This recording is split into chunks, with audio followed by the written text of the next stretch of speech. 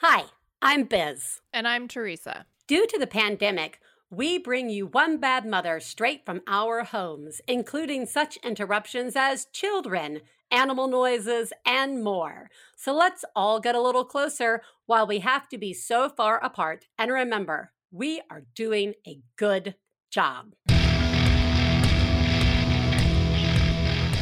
This week in One Bad Mother, well, that's hilarious. We talk comedy with Emerson's comedic arts professor, John Rineman. Plus, Biz isn't ready for the holidays. Woo! This is a check-in. Yay! It's Friday. Happy Friday. Woo-hoo. Friday. We have a little tradition in my house where after school on Fridays, after school pickup, we come home, I make some popcorn, we watch a movie. It's lovely.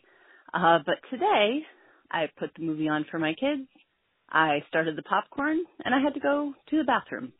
And I did that. And my children were screaming like the world was ending because I was in the bathroom. And that may have resolved with me screaming something about, I am allowed to pee! I am allowed to poop! Like, not my finest moment. Anyway, the popcorn is now popped and distributed, and I'm going to sit with my kids until they, yell for seconds on the popcorn. Anyway, happy holidays. Bye-bye. Happy holidays, happy holidays, happy holidays. Woo, holidays. Hey, first of all, you're doing a great job. I love this tradition that you have set up because that sounds like something that, in theory, gives you a slight break where they get to focus on something else. So I like that. And, I'll watch movies. I don't care what they are. I will sit and watch something with my kids. And two, I am there with you with the going to the bathroom and all hell breaks loose as if we have abandoned them on a sinking ship. I am like I myself have, and I think I've shared this on the show, screamed at the top of my lungs, I am using the bathroom! But in my case, all the windows were open in the house. And I know for a fact that everybody heard me yelling that. And you're right. Doesn't feel good. Doesn't make you feel like a person or self in any way. And I like to imagine now that in houses all over the place, when I hear like a voice being raised, it's just some parent yelling, I'm using the bathroom! Even now, like Ellis is officially 8 and Raiden, who is 12, I go to them and I say, look me in the eyes. I'm going outside to get something from the garage. Or look me in the eyes. I am going to the bathroom. Where am I going to be? The bathroom. Where? The bathroom. Okay. And then like a minute later, Mama, where are you? Like, what did I tell you? What did I tell you? Where did I tell you I was going to be? I have no idea. What? We just had the conversation. So you are not alone. And it does make #hiding in the bathroom very difficult. Very, very difficult. But you are doing a good job. Speaking of good jobs, it is time to say thank you.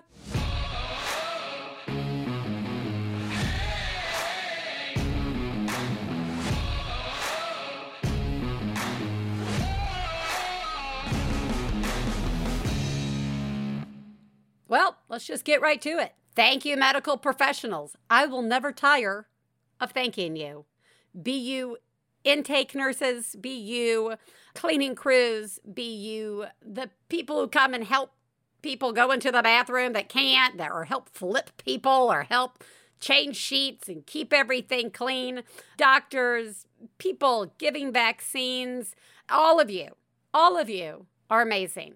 I would also like to thank people working in travel, especially right now during the holidays. It must be incredibly stressful for you, and I see you, and I appreciate not only the flight crews and people who work on the trains and people who drive buses. You are having to deal with people who might be unpleasant. And I just see you and I appreciate you. And I appreciate the cleaning crews that go in and keep the planes, trains, and automobiles as they were clean. I appreciate you. All the people who work in airports as well as in bus terminals and train terminals and car rental locations and all the places that we come in contact with during the holidays if we are traveling. Thank you for all that you are doing, because it is a shitty time of year to be working in that. I waited tables for 1,000,000 years and I bartended for 1,000,000 years in one of my lives. And there's several holidays I would work, no problem. I had no problem working.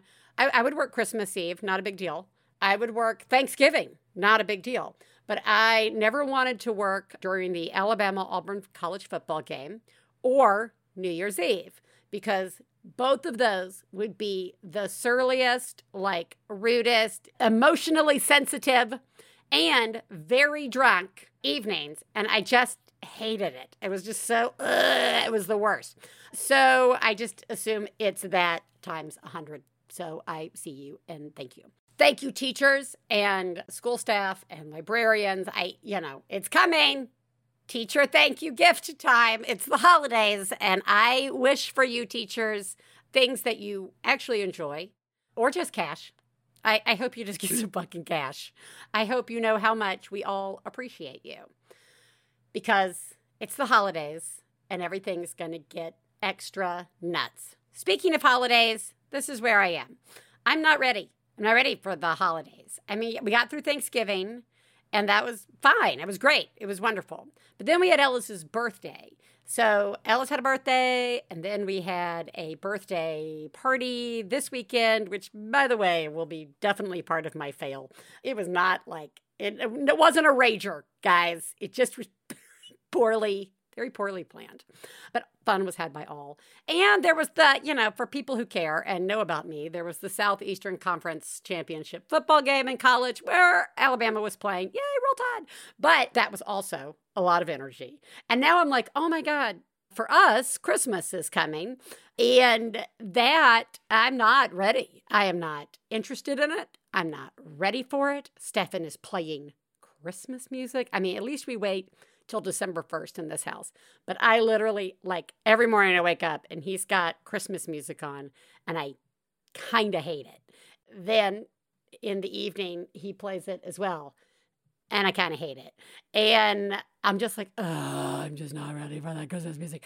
So that's the place that I'm in. It's not very jolly. I'm not fuck Christmas. I'm just not at all there. I'm just not even remotely interested in it at the moment. Also, happy Hanukkah. You're done. You're done by now. So good job getting through it. Also, families are back and traveling. I just not ready for it.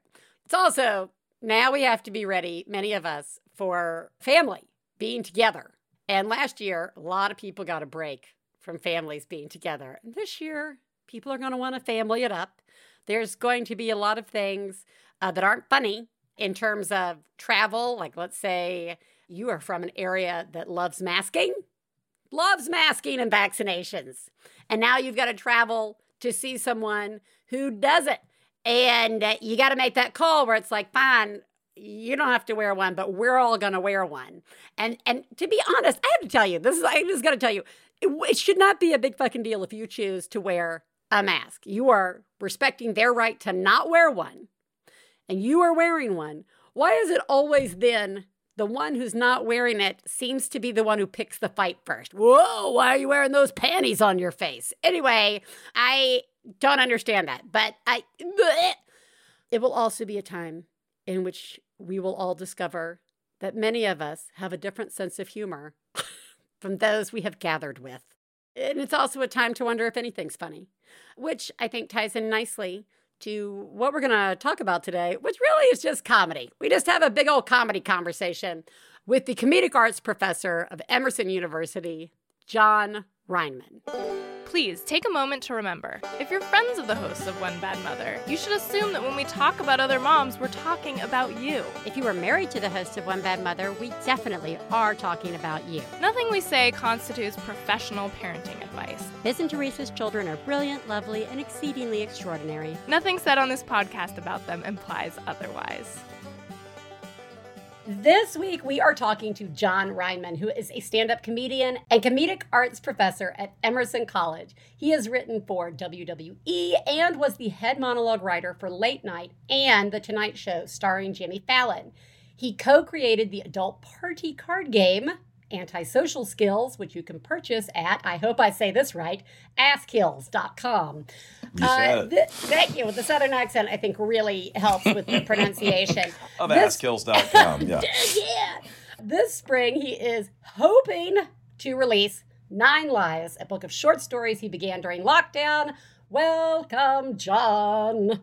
Thank you. Well, you know what? I think I prayed, from the sounds of it, I might have prayed a little too hard for more time to finish that lockdown project. Yeah. I know. Don't pray that hard. I know. It's like, I'm man, just like, I just need to find some way to sit down and finish this. And then fate was like, oh, yeah?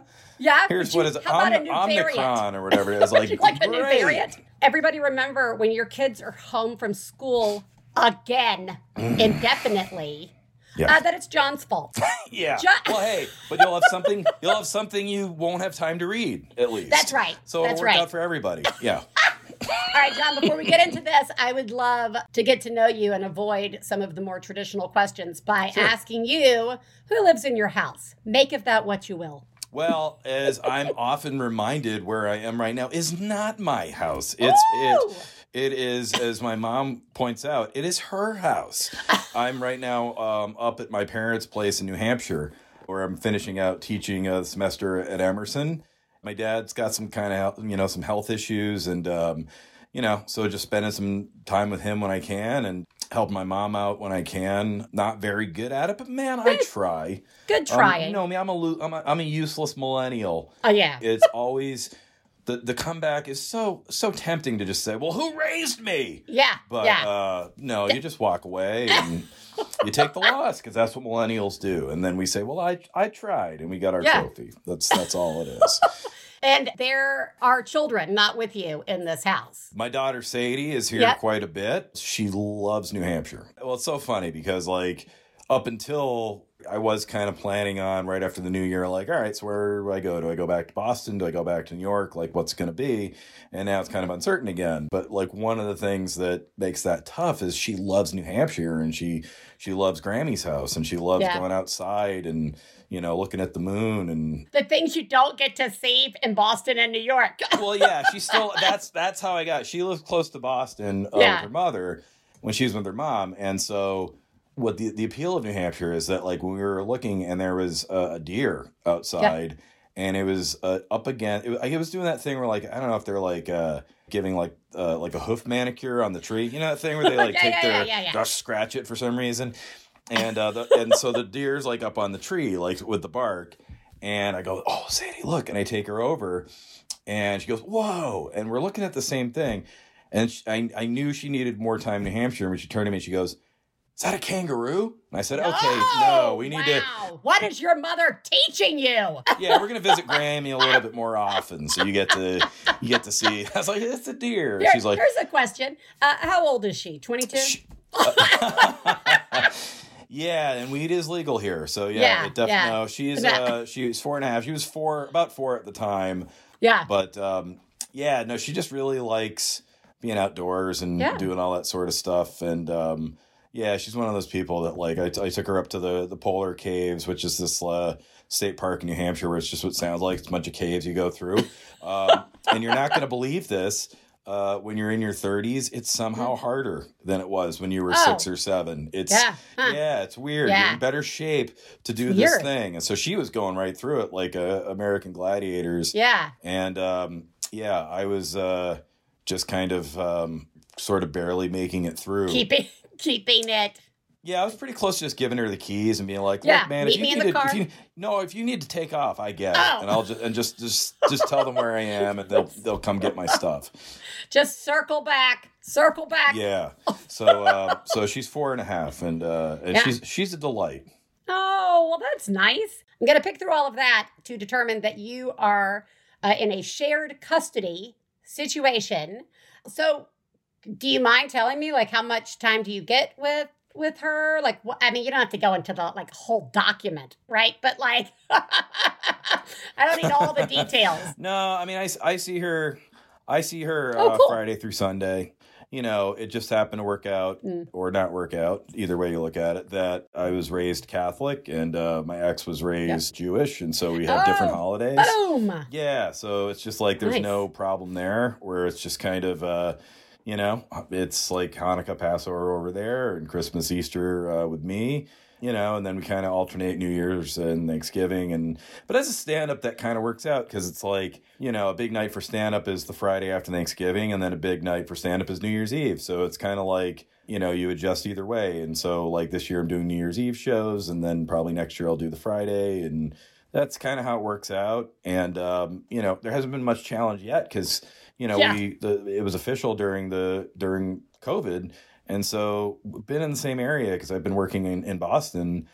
And even before that, I was in Connecticut at WWE. So there hasn't been a whole lot of like territorial stuff. But, we'll see. It's kind of playing it by ear. But kind of crazy. I one of the things in talking to people, I get to understand that all kinds of shit's happening in the world that I just am like, oh, I never thought about that. For example, when babies see you putting on a mask, they're like, we get to go out. It used to be keys, right? And now they're like, I get to go out. Yeah.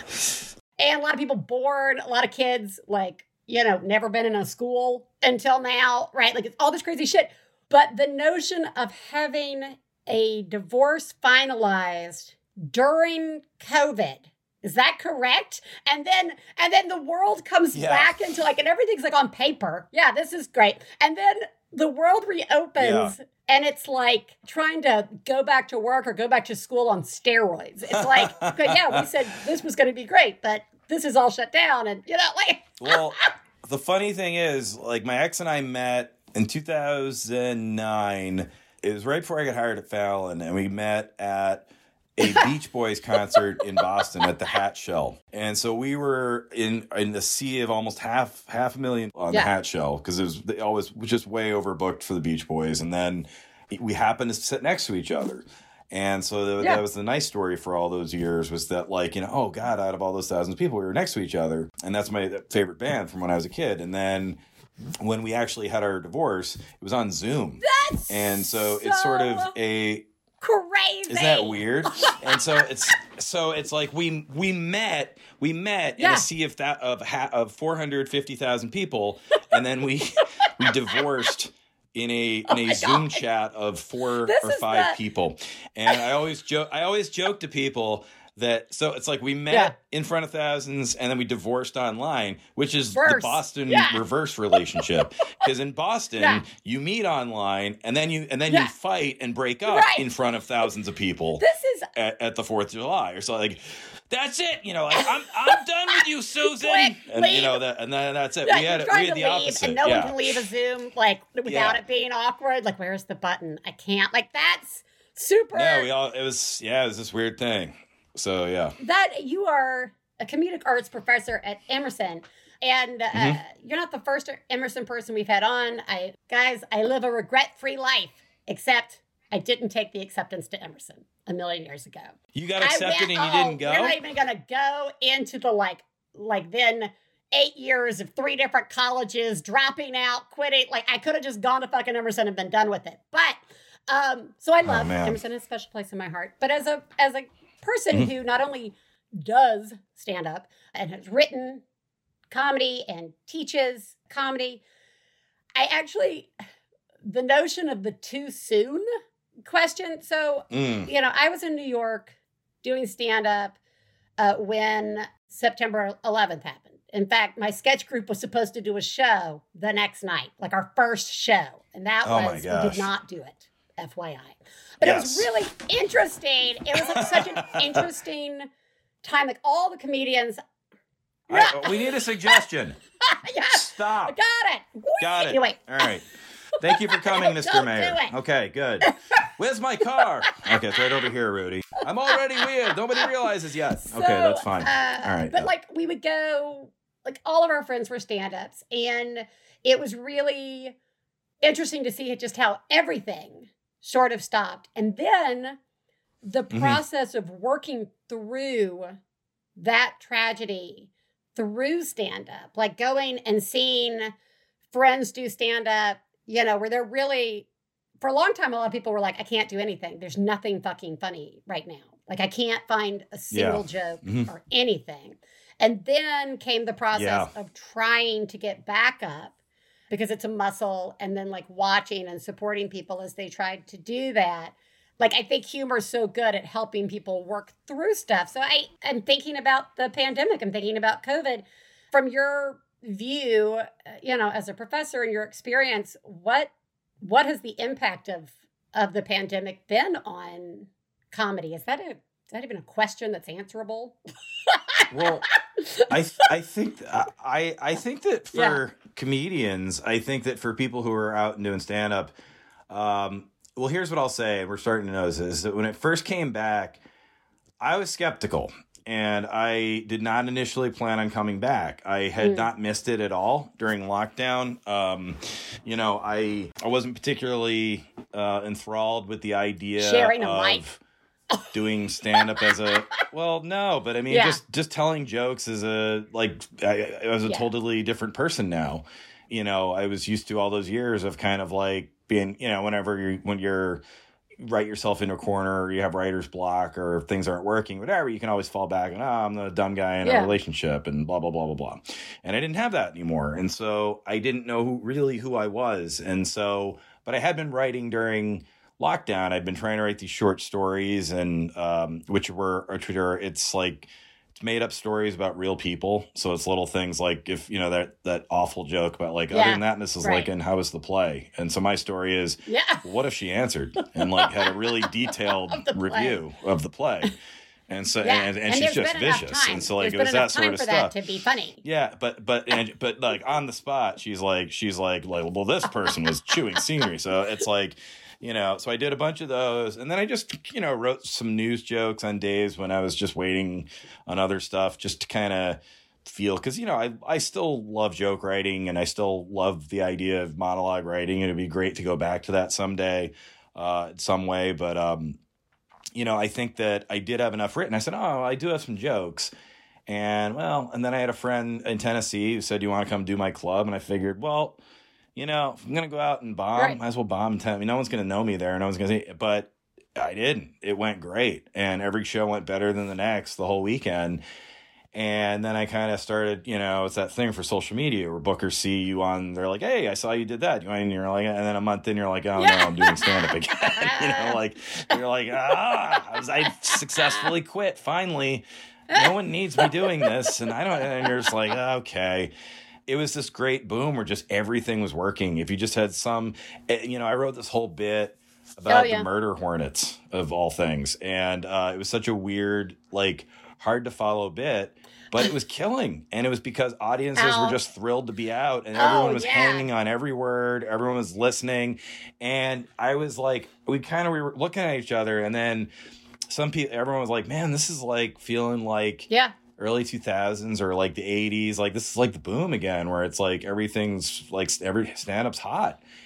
And then I kind of said, I was like, well, there will be a market correction at some point where audiences become audiences again. And people do start looking at their phones, and people do start sort of calming down. And they're like, well, I've been out 4 nights this week. This isn't that big of a deal. And I do think we're kind of getting there. I've been on a couple shows lately where there were new bits that never happened just because I was like, nope, not with these people. And so I think we're kind of there. But long story short, it's been fun for us. Now, on the other hand, for students, I think a lot of people underestimated how difficult it would be particularly for college students and for Gen Z. I think everyone has this preconceived notion of them, and they look at them and kind of think of them as kind of just being isolated anyway, and kind of think of them as, they're always on their phones, they're always on Netflix or, whatever, and or Instagram. And I kind of wondered about that too. I thought they would thrive. No. And they did not. And it's just, you remember that these are people who are not yet 22 years old. They're all like 20, 21. First of all, this is a shock for them. They did not go through 9/11. They weren't even here for OJ, so they don't know. They weren't here for any Clinton or any of that stuff. This is their first. And so this is like their first. And then I was even going to Trump. say it did come after Trump. Yes, but for them, they weren't impacted. A lot of them, it's still, we live in a country where, at a lot of liberal arts colleges, they're creative people. And so that you're born into privilege, or you earn privilege through being a good performer and being funny and outgoing. And so even the Trump stuff to them, they knew he'd be gone by the time they were really paying taxes and everything. And so, or really had to make decisions. And so they were kind of just really, as they should have been, laughing at the rest of us for, this is what you guys did. Ha ha, screw you for the next 4 years. And then, but I think that they were really rattled. And I think that it's continued into this year in a way that I think has been surprising to many people, in that even though there aren't as many restrictions, and even though you can go to the dining hall again, and even though you can go out, I do think a lot of these students are feeling the residual effects of the psychological challenges of last year. And I think there's some kids that are either toughed it out last year and are just fried right now and are really just trying to figure out how to make it through. And then I think there's other kids that took a gap year and they admitted they were rusty. They were coming back and they were like, I'm struggling hitting deadlines and getting crews together. Well, you also have kids who weren't in college before. Like, you've got freshmen who are coming in as sophomores now and didn't have a freshman year. Noticed, and I just, the notion that anybody is coming out of the last year and a half, like completely 100% is such a false narrative. Nobody's 100%. It's completely, and I think in particular, any kid, kids are, 25 and under, because I'm old. But like, when it comes to humor, not only over the last couple of years has there been the pandemic, which is really not funny. And there's been a lot of political upheaval. There's been a lot of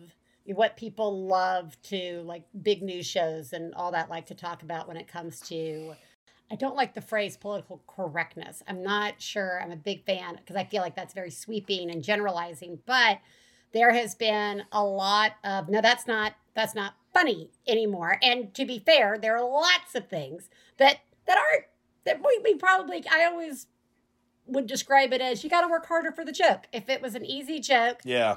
And it's, pissing half the people off, then you're not trying hard. Like, you need to make it a better joke, right? So that's my question. So given all of the things, and I think generationally this can happen over and over. It's not like this is the first time people have come along and said, don't do those kind of jokes or whatever. But as a teacher, how do you, do these kids have a sense of humor anymore? Do they feel comfortable being funny? Like, do you see these influences affecting? Here's what I'll say. I think that Gen Z, first of all, Gen Z is super talented. So everyone out there that's like, I see some people right now that I respect a lot, and they're trying to go to work on Gen Z, and I'm like, I would not do that if I were you. I'm like, because they are inherently more talented than our generation. Because they've had technology and they've learned how to use it, and they know how to do Instagram and TikTok and programming and all that stuff better than we do. And they're all creators, whether they want to be or not. They've learned how to do that in high school, whether or not that's what they want to do. And they're also very curious, and there's this kind of quest for knowledge on their part. And so they really do instead of brushing away news stories from 10, 20 years ago, they'll go right to Wikipedia and then they'll go down a rabbit hole of every single article about it. And that's all they want to talk about. And so something as vague as like Heaven's Gate, that cult from 1997, that was a big obsession at Emerson last year. There was a documentary about it. And a lot of my students were like into it. And I was like, if you look, it's a dark analogy, but like when I was a kid, I didn't know about Jonestown. Like I didn't know what that was. So it's like they're better than us, and they're going to be bigger and better and smarter and funnier. And they've already learned. They're growing up in an era of going for the better joke. Yeah, no, that's true. They've never had to. Yeah, so they're constantly always trying. And they're very competitive. And so I'll just say it. Like when I see like Dave Chappelle go to his high school and make fun of those kids. Okay, Dave maybe can get away with it, but all those the Dave groupies that are that pile on with those kids, I'm like, who do you think you're going to be pitching to in 5 years? And it's going to be one of those kids. Like if you go to an executive, if you go to a pitch somewhere, the first line of defense for that production company is going to be someone who's like 28 years old, and they're probably going to be smarter than you because they're going to know the market better. And if you come in there as someone who has a mocking attitude towards them, your meeting's not going to last 5 minutes. And if it does, they're just going to use it to listen to you and make fun of you later. So it's like... Well, but it's true that like when you say, well, maybe Dave Chappelle can get away with it, I do think just as trying to write the better joke, you've got to be keenly aware of if you can get away with that joke. Are you the type of person who can tell that joke? But I think that's the thing is that, that's a thing. That's a misnomer too, in my opinion. Right. The who can tell this joke thing. It's like, and in my opinion, if it's I'm just a joke writer and a teacher. Teach comedy so that's what I always reframe it as. It's not it's okay. I have very little invested. Well, hey, that doesn't mean I'm right.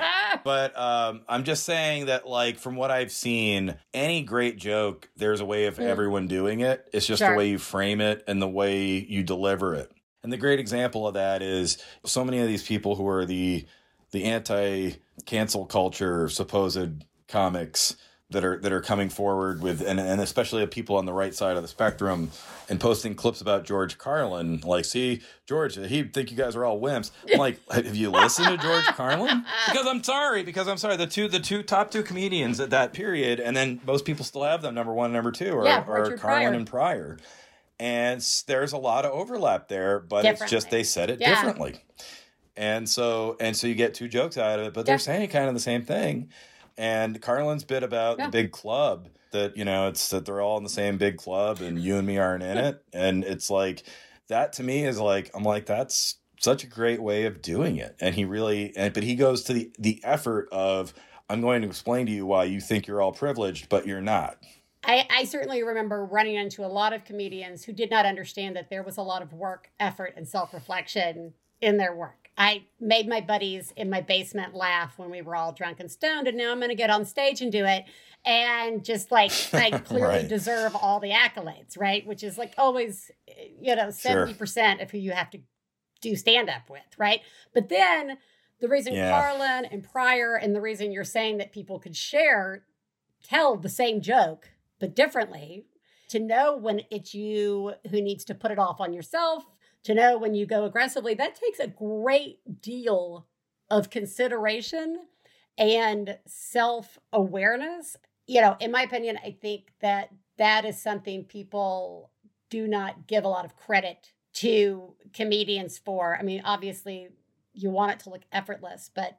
Well, what I see a lot of is comics getting frustrated with stuff not working. And like, look... if the audience is, if you're like, I don't get why people don't like this. It's been working all the time on when I've been opening for Rogan down in Austin. Okay, that's that audience. And then there's other people who are like, why don't those women think I'm funny at the Now convention? Everyone cracked up here at the set of Fox and Friends, but no one liked me when I went out in the side. It's like the comics accusing everyone of being soft. I'm like, hold on a second. Aren't you the one that went on a Twitter diatribe about how you're mad that someone didn't laugh at your joke? Well, also, after a year and a half of being in, we are all stuck in our little corners. Are you not arguing with high school kids right now who are by the way, beating you in the argument. Right. It's so funny. There's so many comedians becoming who they once mocked. Oh, yeah.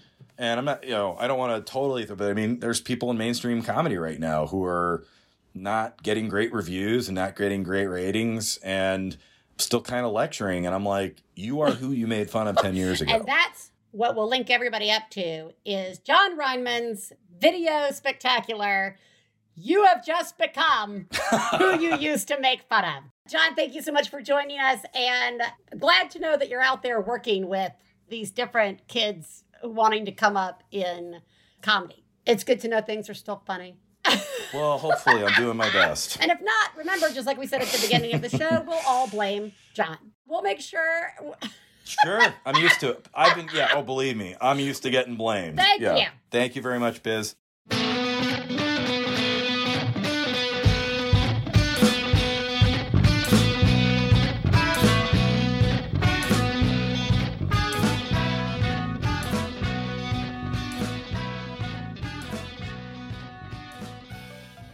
One Bad Mother is supported in part by Storyworth. This holiday season, give your loved ones a gift that makes them feel special and unique. Give them Storyworth. I've talked about Storyworth, guys. Every week, Storyworth emails your relative or friend a thought-provoking question of your choice. They can be anything from like, what's the bravest thing you've ever done in your life? You could also ask things like, what's the thing that you hid from your parents? Ha ha ha ha ha. And then after a year, Storyworth takes all of their answers and compiles it into one beautiful keepsake book. You could even get Storyworth for different members of your family and then ask them all the same questions and see if they remember things the same way. I love it. With Storyworth, you're giving a thoughtful, personal gift from the heart and preserving their memories and stories for years to come. Go to storyworth.com/badmother and save $10 on your first purchase. That's storyworth.com/badmother to save $10 on your first purchase. One Bad Mother is supported in part by Billy. The seasons may be changing, but your self-care routine shouldn't have to. Freshly shaved skin feels great in any weather, especially slipping in to Gucci pants. That's what we call them in our house. Gucci pants. Billy is designed to be the best razor for women at half the price you'd expect. I really enjoy using my Billy, and it really does in fact feel good sliding into Gucci pants. Don't suffer another second paying a pink tax for a bad shave. Go to mybilly.com/mother to get the best razor you will ever own while supporting this show. Billy is half the price of other razors, plus free shipping always. Just go to mybilly.com/mother. Spelled mybillie.com/mother. That's mybilly.com/mother. Hey, you know what it's time for? This week's Genius and Fails. This is the part of the show where we share our genius moment of the week, as well as our failures, and feel better about ourselves by hearing yours. You can share some of your own by calling 206-350-9485. That's 206-350-9485. Genius fail time. Genius me. Me. Wow. Oh my God. Oh my God. I saw what you did. Oh my God. I'm paying attention. Wow. You, Mom, are a genius. Oh my God, that's fucking genius. Okay. All right. Oh, this is such a good story. I'm so excited. Okay, I'm going to try and keep it short. So, as many of you know, because I talk about everything on the show, Raiden has to have some adult teeth pulled in regards to the orthodontics. We have a tiny little mouth and giant teeth, and we've been putting it off for a while. I finally get an appointment for us to see the oral surgeon who is recommended by my orthodontist. We go in, and immediately I'm a little put off because when we get into the room where we're going to be sitting, the chair, the chair that you sit in, the exam chair, is from 1960. And I say, to the nurse who's coming in with us, that's an old chair. That's interesting. And the nurse is like, well, we did install a whole series of, top of the line new chairs, but the team just didn't want to adjust to how it worked. And I'm like, ding, ding, ding, ding, ding. I'm like, then, so Raiden sits in the chair and I sit over on the side. And then in comes another woman who seems very familiar with what everything is happening. They're like very like, hello, Raiden, and blah, blah, blah, and like touching Raiden and like saying hi to me. But no one's introduced themselves. So I say, oh, are you Dr. So-and-so? And she goes, no. And I was like, all right, that's weird. And then in comes a man who also didn't introduce himself, just kind of came in and started looking at files and stuff. So I say after a nice pause, are you Dr. So-and-so? Yes. And then the woman who I had asked first says, they thought I was the doctor. Isn't that funny? Oh, well, I guess that more women are starting to be doctors. And I thought, where are we? What are we? Is this chair indicative of like a time change, like a time travel? Have we gone through some sort of portal? All right. Now I have already made this not a short story. Okay.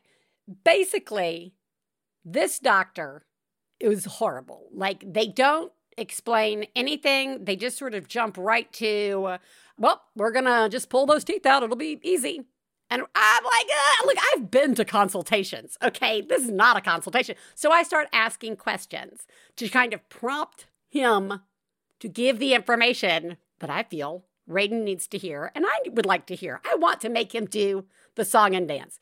And this is what I'm just going to put it this way. Many of you will understand when I say this. But he spoke to me like I was just a woman. And I, like, in the worst of ways. Like, he spoke in such a condescending and defensive tone. And it was shocking. It was shocking.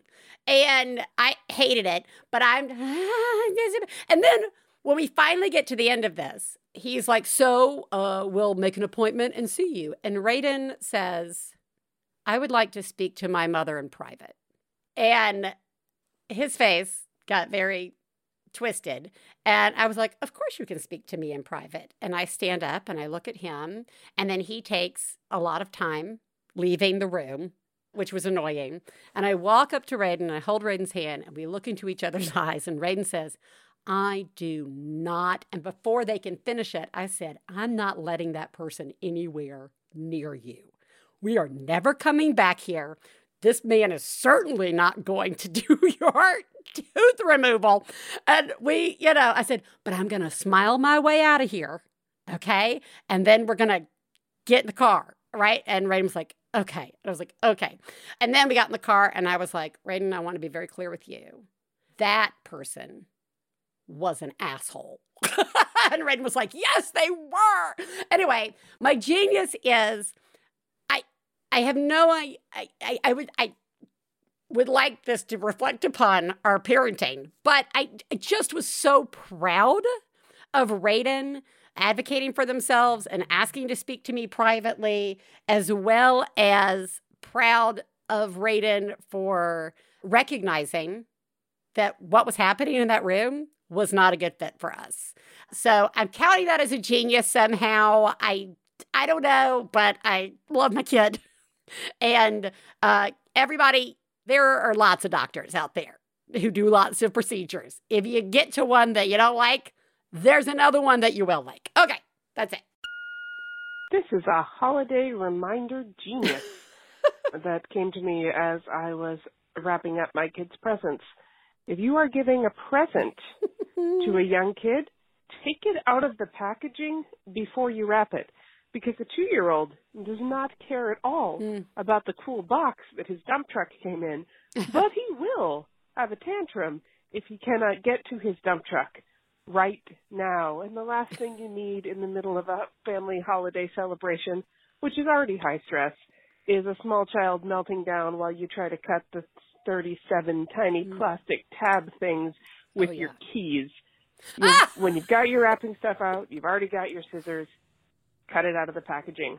Throw away the boxes. The boxes just have ads for more toys on them half the time. And put batteries in. Or, I don't know, even better, take the batteries out of the toys, Ah! tape over the speakers so they're not so loud. Everything you need to get it ready to be instantly played with after opening. And I've done this for years, and it has always made my mornings a little bit smoother. That's it. Y'all are doing a great job. So are you. This is a wonderful holiday reminder because it's definitely a genius. We've talked about before on the show because it's important. I don't know, like it makes life so much easier. Not only the batteries, glad you mentioned the batteries because good God, even if you have batteries set aside, you still got to get a little screwdriver out. You got to unscrew everything. You got to put everything on the thing. You got to re-screw it back. And they're like, gimme, gimme, gimme. And other kids are like, can I open my other presents? And you're just like, ah. So going ahead and getting the batteries in there and cutting all those little, even if you want to leave it in the box, you can still free it from the binds that hold it and get batteries in it and then kind of shimmy it back in with a little tape. You're doing a great job. And this is a wonderful reminder. Thank you. Failures. Fail, fail, fail, fail! You suck. Fail me. Okay. Ellis had a little birthday party on Saturday, and it was like 3 friends, and which is very manageable, and all outdoors at our house, which is just a barren wasteland of cardboard boxes and cinder blocks, because that's how we like to decorate outside. We like to start projects and then never finish them. So we've got all these things planned that they want to do. I just want to get to the fail, which is the party started at 12. And in the little email I sent out, I said, there's going to be some like food. There'll be like some bagels and, cucumber, like food, right? I waited until the day of the party to go get everything that we needed to get. I realized while I was all the way across town where the party supply place was to get a piñata at the very last minute that I didn't bring any of my cards. All I could pay with is my phone, right? And so I had to like puzzle together different targets to try and find food and no food. No food. All the bagels were like rock hard, gross. And then I was like, what else do kids eat? I don't know. Nothing. And so these 4 kids showed up at 12 and they got cherry Coke with the approval of all of their parents because Ellis wanted something special. A lot of candy, like a crazy amount of candy, guys. One kid was just wandering around with a ring pop, like hanging out of their mouth, right? Like they were at a rave. And then popcorn and potato chips. And that is what nothing good probably came of that when they got home because it was just like on whatever empty stomach they had.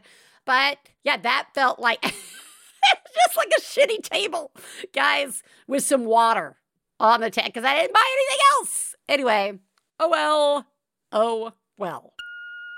Hi, I'm calling with a fail. It's a super dumb fail.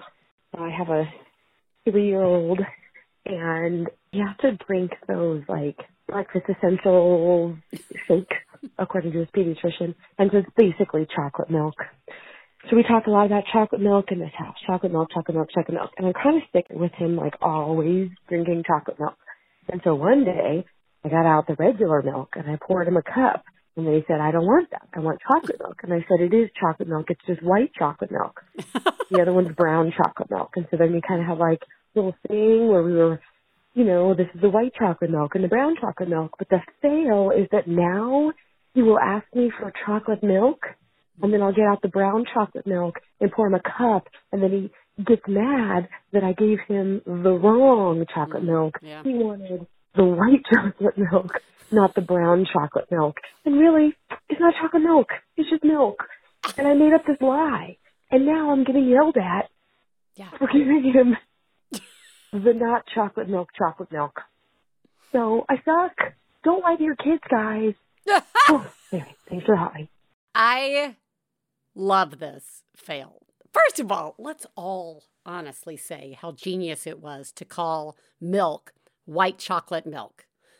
I think that's motherfucking genius because my children don't drink milk. For whatever reason, the day it came out of the bottle and was in a cup, They were like, we don't want this. And if only I had told them it was chocolate milk, I would have been happy to deal with the fallout if they just still drank the milk. So there is the genius in your fail sandwich. Now, yes, the lies, I actually think it's fine to lie to your children, especially in situations like this, but it always will come back. There will always be a fallout. Whether the fallout is being completely called out on the lie and then being very mad at you for lying, or the situation that we have here in which they want to live the lie. They want to live the lie forever, and it just becomes annoying for you. So I am sorry that you are such a good liar. You're doing a horrible job telling the truth. You are the greatest mom I've ever known. I love you, I love you. When I have a problem, I call you on the phone. I love you, I love you. Well, Manolo, we have a show to promote. It's called Dr. Game Show. It's a family-friendly podcast where listeners submit games and we play them with callers from around the world. Oh, sounds good. New episodes happen every other Wednesday on MaximumFun.org. It's a fast and loose oasis of absurd innocence and naivete. Are you writing a poem? No, and just saying things from my memory. And it's a nice break from reality. Are we allowed to say that? I don't know. It sounds bad. It comes with a 100% happiness guarantee. It does not. Come for the games and stay for the chaos. I'm going first. It's me, Jackie Cation. Man, she's always this bossy. Hi, I'm Lori Kilmartin. We're a bunch of stand-up comics, and we've been doing comedy like 60 years total, between both of us, but we look amazing. And working out. We drop every Monday on Max Fun, and it's called The Jackie and Lori Show, and you could listen to it and learn about comedy and learn about anger management and all the things. And Jackie is married but childless, and I'm unmarried but childful. So together we make one complete woman. Is that just what that one's gonna end? Yeah. And we try to make Kyle laugh just like that and say, oh my God, every episode. It's a good job. The Jackie and Lori Show, Mondays, only on Maximum Fun. Okay, it's time to listen to a mom have a breakdown. This is a rant. My child, my delightful 2.5 as of this morning toddler, has had some special needs.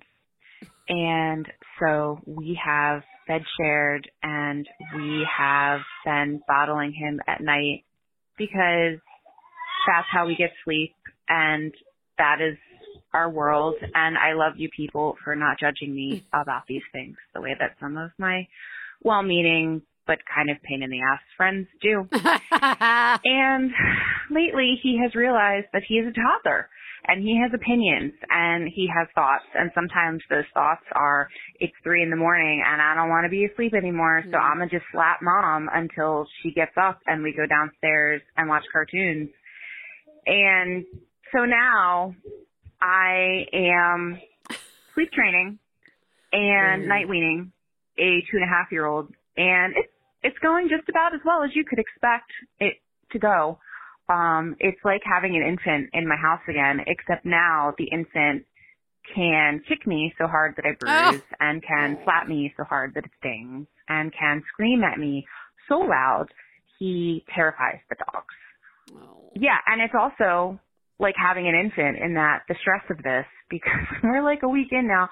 I'm fucking lactating again, y'all. Oh my God. What the fuck? My body can't even keep, my body is like, what the hell's going on here? This is unacceptable. And it is. Toddlers are unacceptable. They're cute and they're delightful and they're unacceptable monsters with terroristic tendencies. And that they survive it all is a testament to our love and patience and hormones. And now he's eating a blue sparkly crayon, so I have to go stop him before he starts shitting the rainbow. Okay, y'all. Good luck. We're doing a great job. Yes. Bye. Yes. You are doing a great job. Wow. All right. Okay. Let's just start. Let's just go to the beginning. We here at One Bad Mother have always been part of team. However you and your child can get sleep is good. Okay. If that is co-sleeping, if that is sleep training, whatever the fuck sleep training means, if that is, I don't know, everybody having to sleep on a couch or a kid sleeping in like a stroller, I don't care. If it gets you sleep and it gets them sleep, I am very pro whatever that is. Like the lying that we talked about in the fail, yeah, it comes at a cost. And occasionally the man comes to collect the rent, as it were.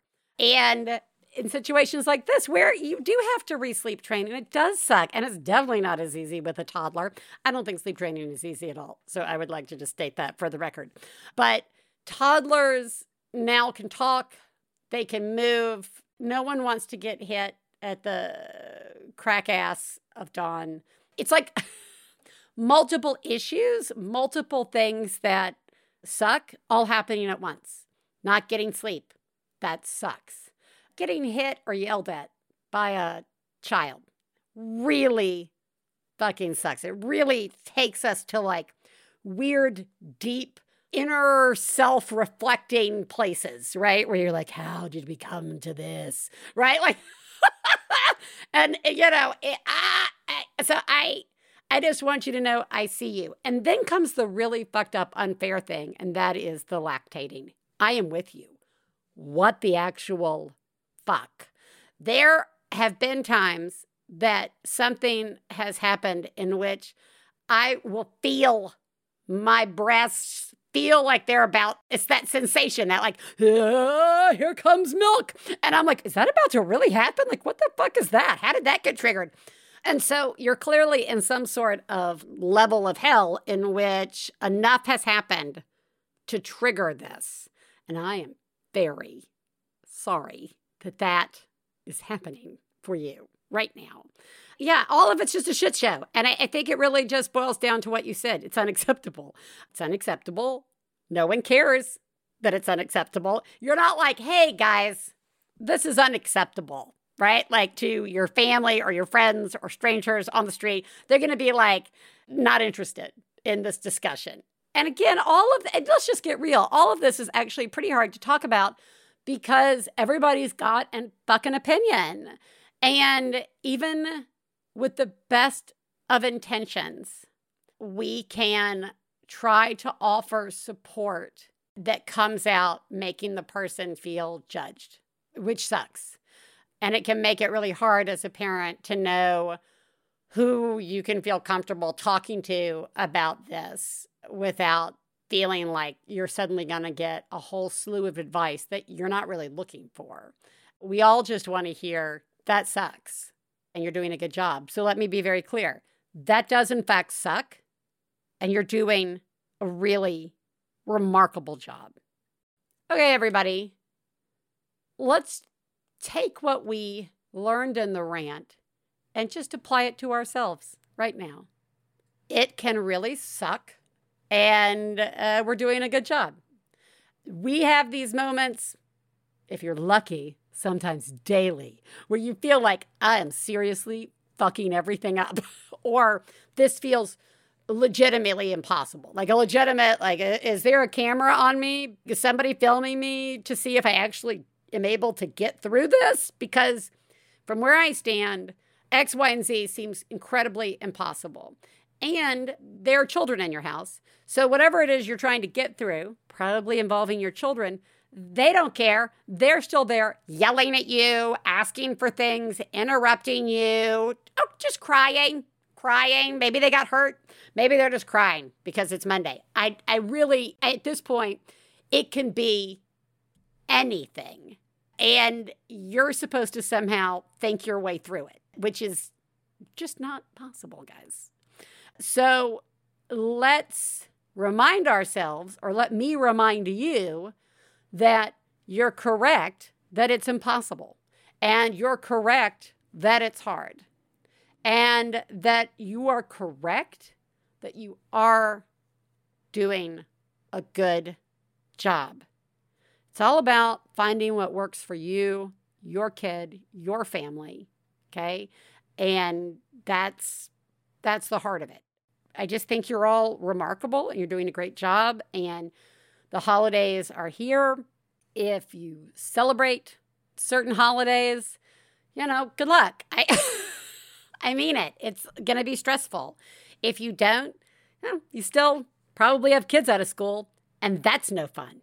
I'm about to have over 2 weeks of the kids out of school, and I have already forgotten everything that was pandemic lockdown related. Like, I'm already back so quickly to the place where I'm like, can you go back to school now? What about now? How about now? How about now? I don't know what to do with you guys. I don't do this well. This is not my strong suit as a parent. So, yay! And I'll talk to you guys next week. Bye.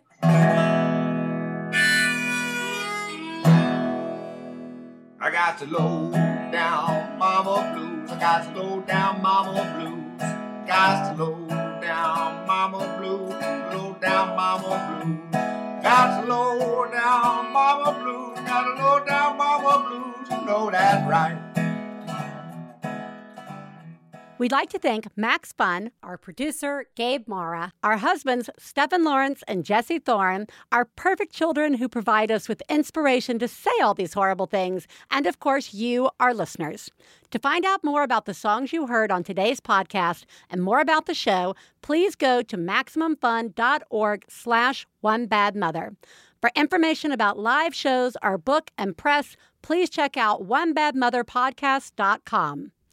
One Bad Mother is a member of the Maximum Fun family of podcasts. To support the show, go to MaximumFun.org/join. Well, Daddy and baby fussing fight, got low down mama blue. Oh, said Daddy and baby fussing fight, got low down mama blue. MaximumFun.org. Comedy and culture. Artist owned. Audience supported.